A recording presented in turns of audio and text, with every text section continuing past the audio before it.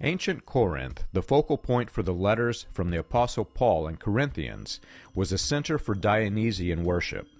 According to 2nd century world traveler Pausanias, 2 statues of Dionysus stood in the Corinthian market in ancient tradition. Dionysian cults were among the ancient religions known as the mystery religions for the secrets reserved for converts initiated into the sect.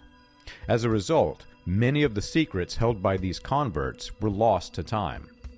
The ancient Greeks viewed madness as an important aspect of worship, especially the women in the Dionysian cult, or the Maenads.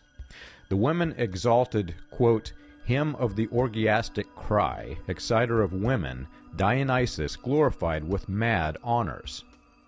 In religious ecstasy, women pulled the pins from their hair and let their hair flow down like the mythic Maenads.